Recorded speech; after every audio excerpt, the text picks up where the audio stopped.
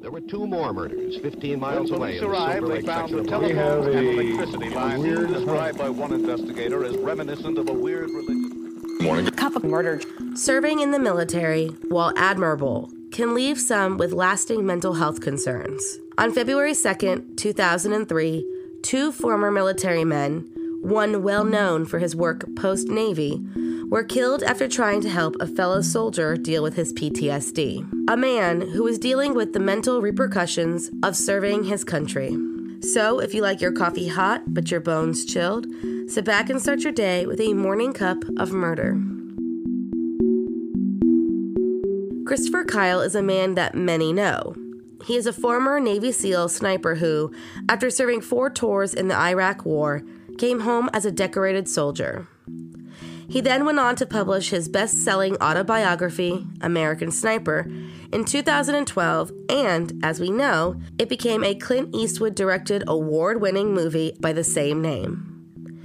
He was approached in 2013 by a woman at the school his children attended. She told him about her son, who she believed was suffering from PTSD after serving with the Marines. Knowing Chris had begun working with veterans, she asked if he could reach out to her son. He agreed and made plans to take Eddie Ray Roth to a shooting range. He believed the activity would bring therapeutic value to his fellow veteran and even asked veteran and neighbor Chad Littlefield to join them. Eddie Roth wanted to be in the military most of his life. He joined straight out of high school and was deployed to Baghdad, where he worked for 6 months as a prison guard. He was sent on a humanitarian mission to Haiti in 2010 and was honorably discharged a year later. In total, he served 7 years in the Marines and never saw combat. Despite this, Eddie suffered from diagnosed PTSD and was prescribed antipsychotics and antidepressants. His family watched on as he suffered from auditory hallucinations and paranoia brought on by mixing his medications with alcohol. They tried to get him help, even offered to send him to inpatient treatment, but he declined and stopped taking the medication altogether. He needed help, which is why his mother reached out to Chris Kyle.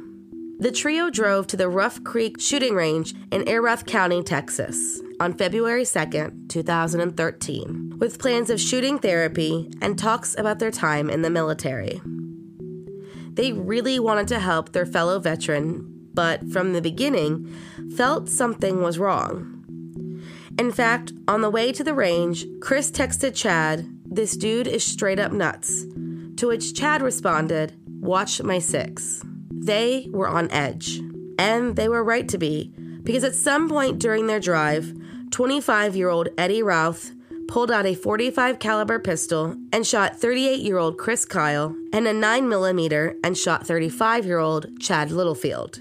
The men were killed with Chris Kyle's guns, and both men were armed, but neither gun was unholstered. He then drove to his sister's house and confessed what he had just done.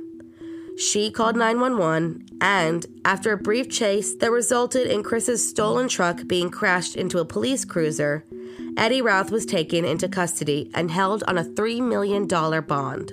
Chris Kyle's funeral was held at Cowboy Stadium on February 11th, 2013. After the funeral, the family drove 200 miles to his burial spot, while hundreds of people lined the interstate to pay their respects. Eddie Roth's trial began on February 11, 2015.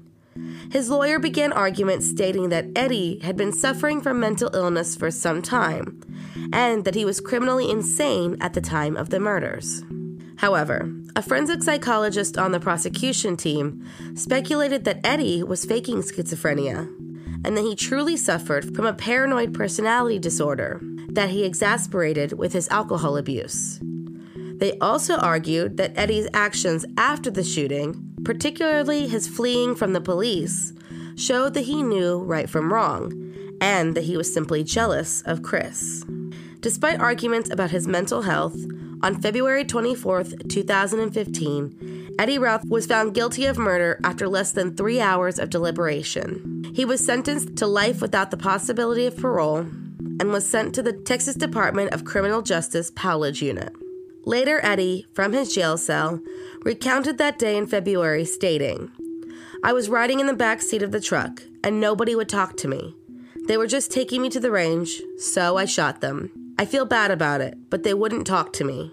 I'm sure they've forgiven me. Thank you for joining me in my morning cup of murder. Please join me again tomorrow to hear what terrible thing happened on February 3rd. Don't forget to rate and subscribe and let me know how you like it. If you want to help support the podcast, there's always Patreon or just sharing it with your true crime obsessed friends. And remember, stay safe. Thank you for listening to Morning Cup of Murder. This is a daily podcast that tells you what happened on this day in true crime history.